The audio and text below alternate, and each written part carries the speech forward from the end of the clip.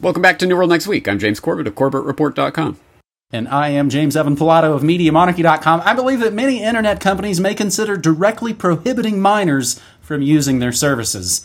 We've got that story plus bot internet theories, but first, Soros to end most EU operations in a radical shift.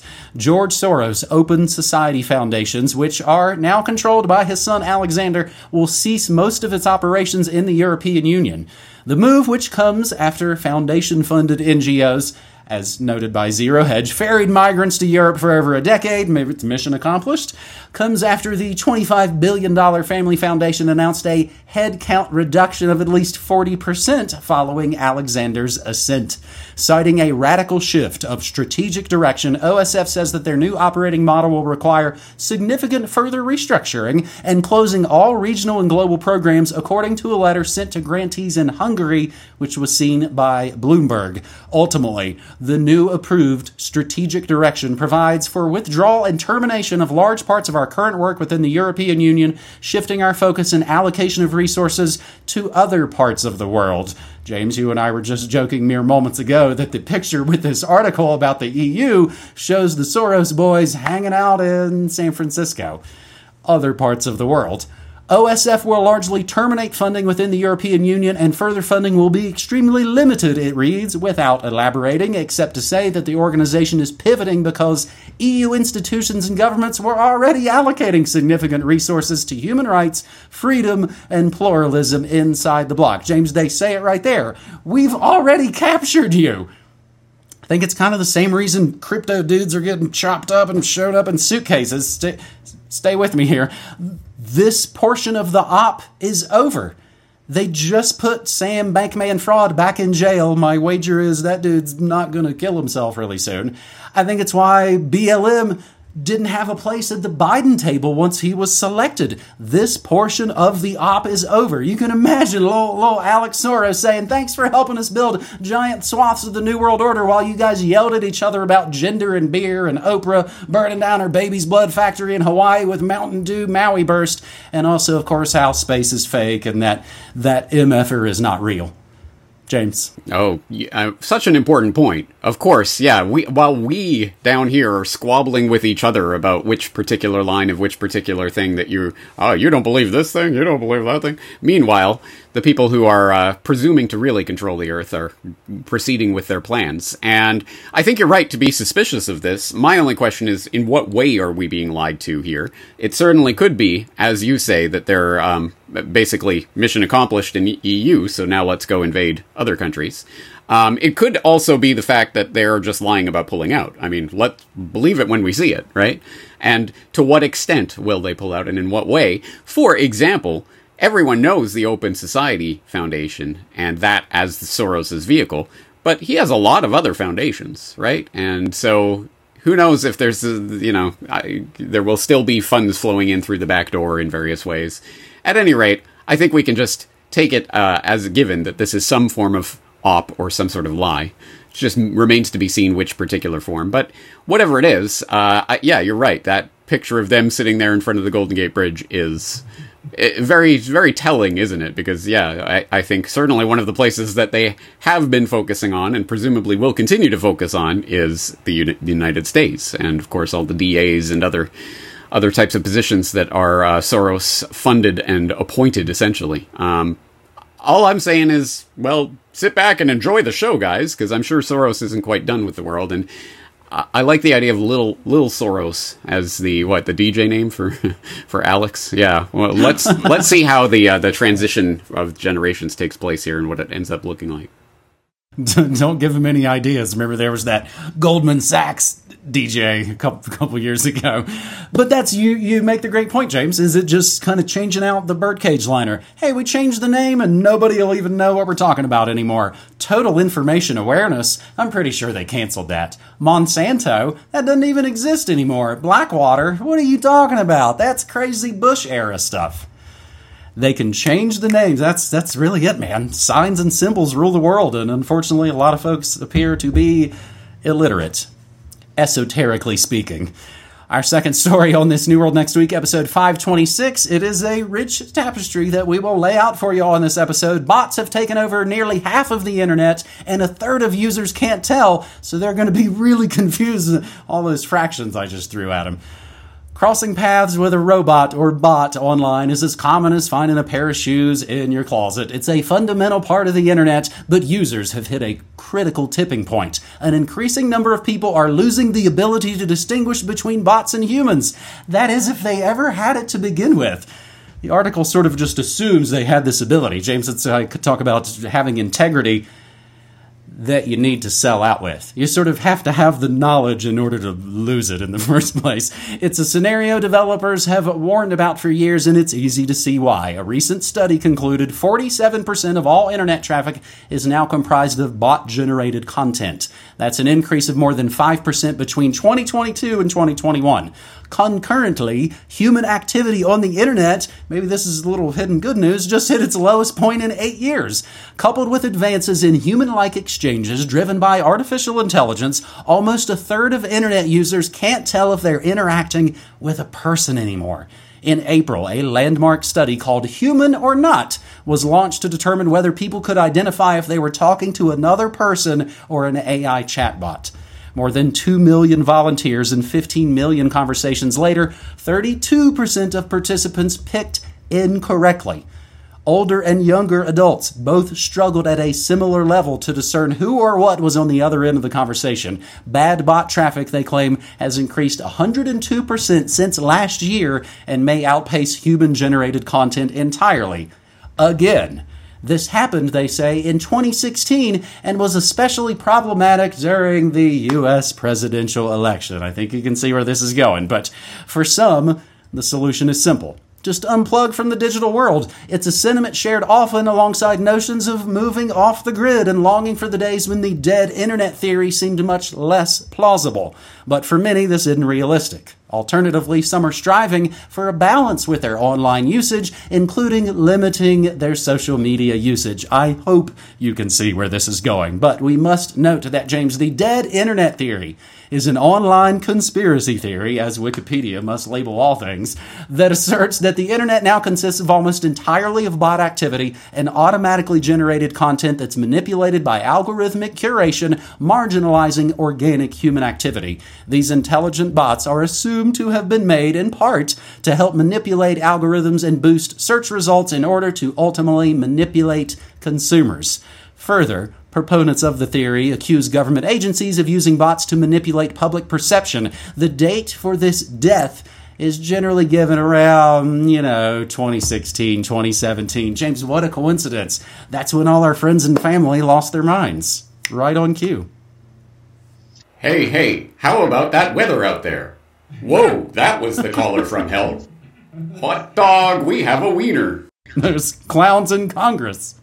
Don't praise the machine. Yeah, anyway, I know you'll get that reference, but I'm sure some of the people in the audience might as well. Anyway, are you human? Is kind of the question of the 21st century, perhaps. And it's not even a rhetorical question, because you'll remember several years ago now, this must have been way back at the beginning of this trend, back when they're talking about the 2015-2016 timeframe. You'll remember Syrian Girl and other well-known human commentators online were being labeled as Russian bots, literal bots, because, if I remember correctly, they were algorithmically determined to be amplifying Russian propaganda in a suspicious way. So they were literally labeled bots and had to go, actually, no, I'm a human being.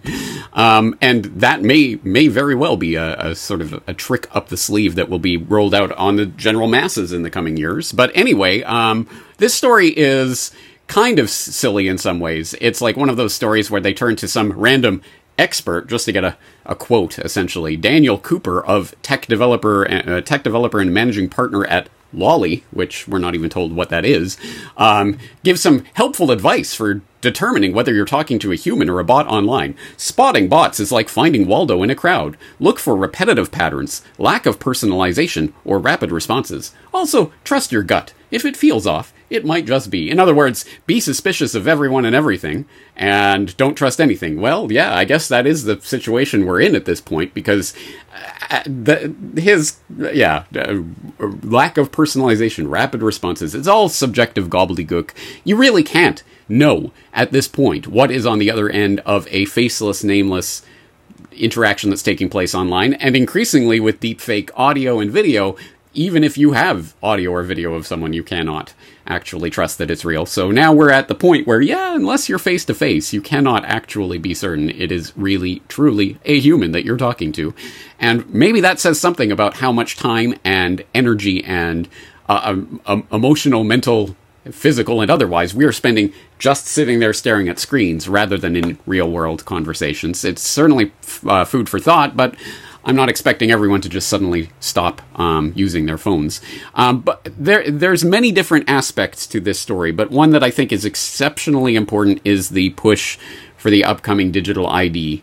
To prove that you're a human, to prove that you really are, flesh and blood human. Well, there's going to have to be some kind of, a biometric scan in order to get on the internet or something like that, right? Oh, don't worry. They've been working on that for many years, as we've been talking about for many years. The driver's license for the internet idea has been around for at least a decade under that title alone.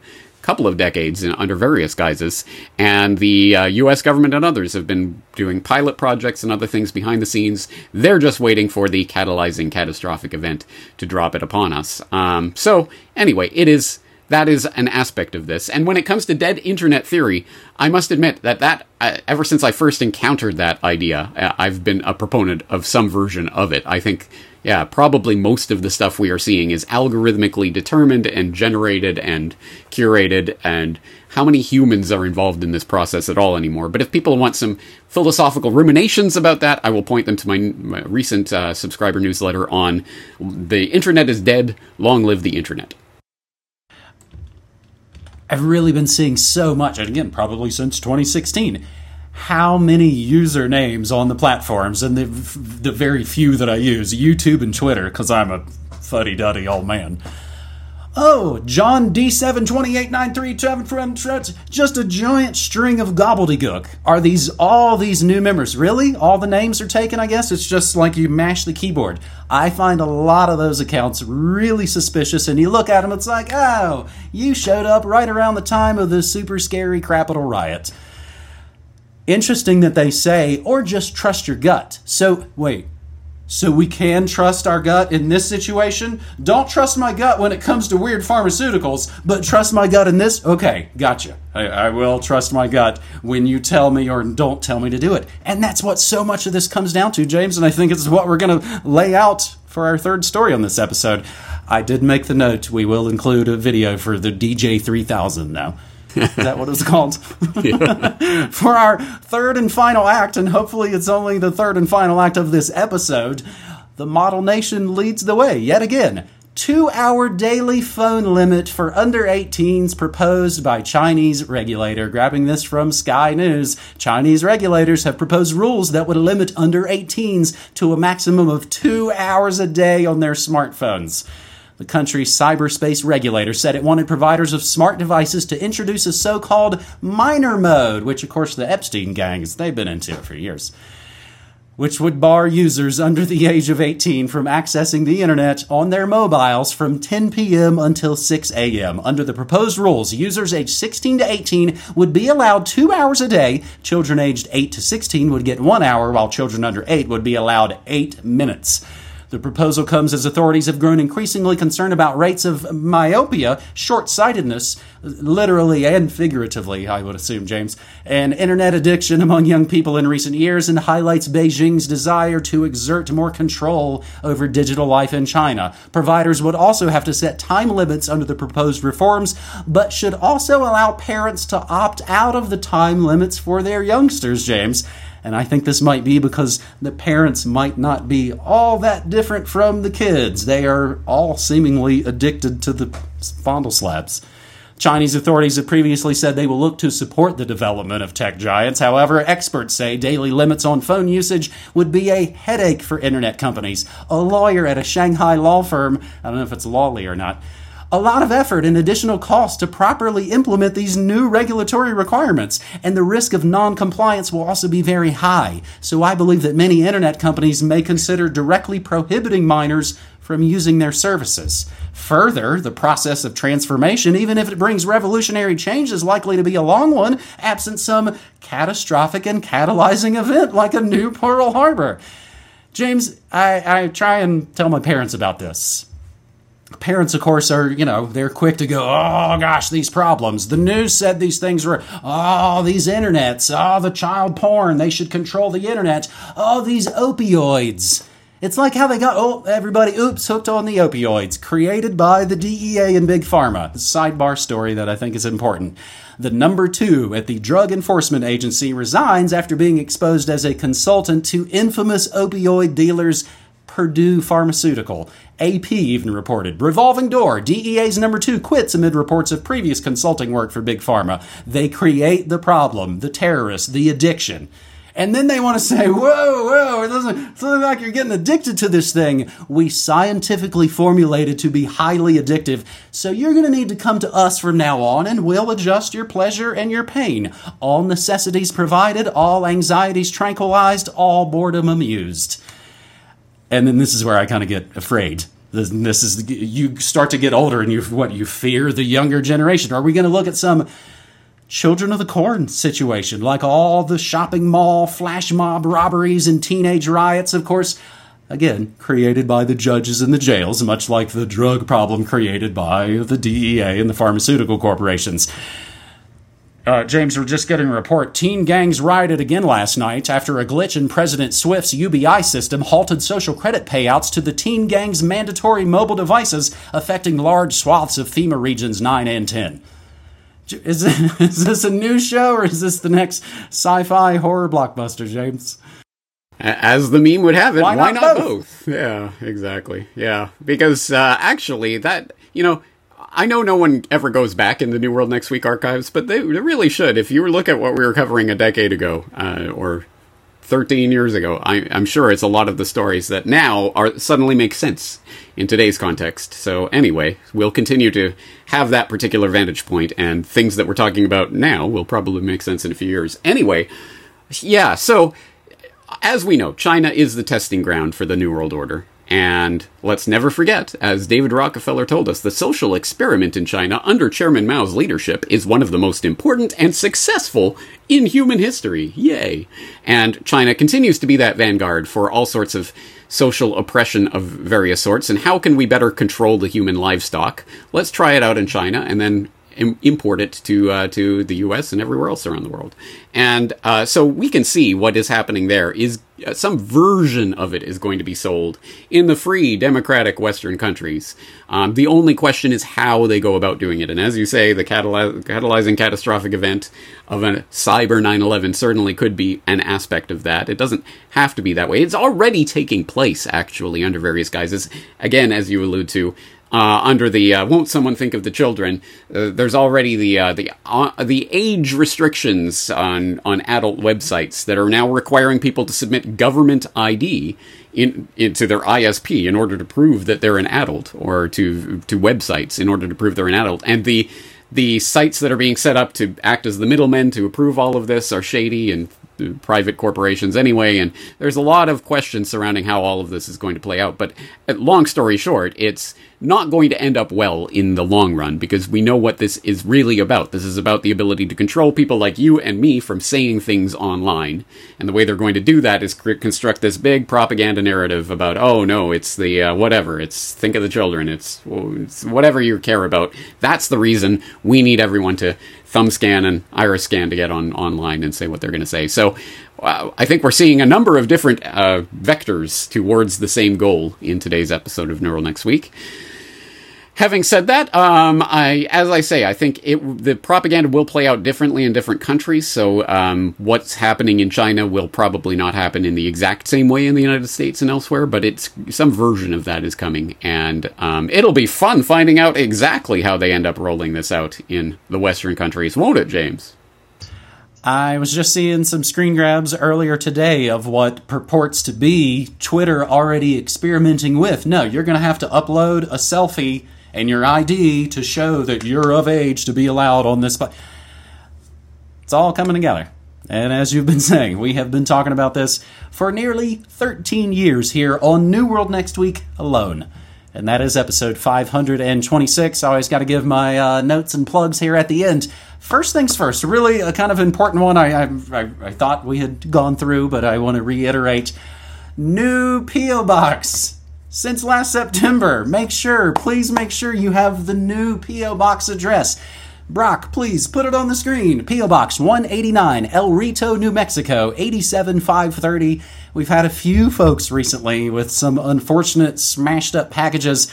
Thankfully, I guess, returned to them, and that there weren't other folks in Santa Fe enjoying the canned goods that my buddy tried to send to me. New P.O. Box. We'll have it in the show notes. We'll have it printed there on the screen. Just make sure, you have the new P.O. Box. We've closed down the Santa Fe one many months ago. To paraphrase both Slayer and Brooks and Dunn, we're south of heaven, but now north of Santa Fe.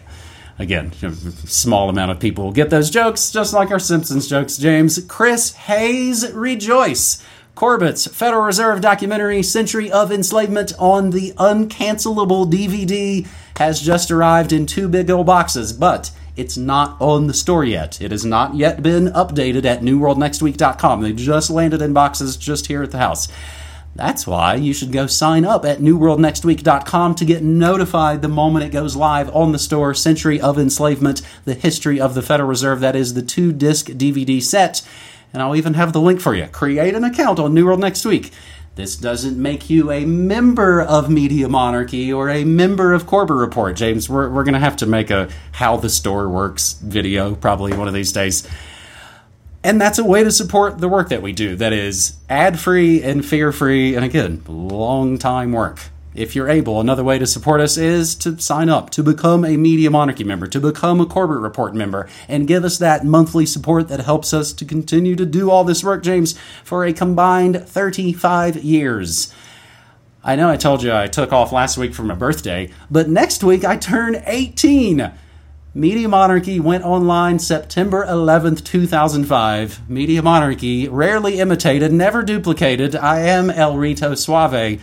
And that was New World Next Week, episode 526, James. Nice. It's good to be back. And yes, happy birthday for anyone who missed it. It was James's birthday. So everyone in all the bots in the comments, please say with me, happy birthday, fellow human. And we'll be back doing it again next week, as usual. James, thank you, as always, for your time. Thanks so much, buddy. Take care.